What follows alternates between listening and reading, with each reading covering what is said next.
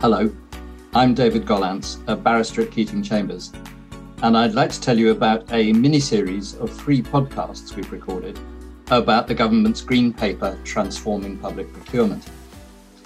We've recorded 3 conversations, one with Sarah Hannaford QC, one with Fionnuala Macready QC, and one with Charlie Banner QC, and all with me.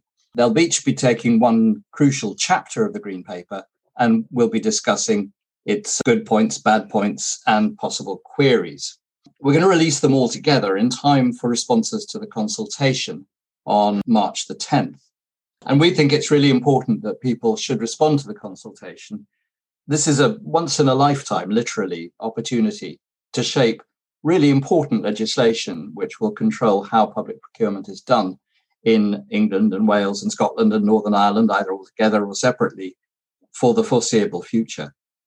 I'd like to thank Sarah, Charlie and Fionnuala for their time. I also like to thank Elle Ashman at Keating for her brilliant editing and production. Do listen to the podcasts and do please respond to the consultation.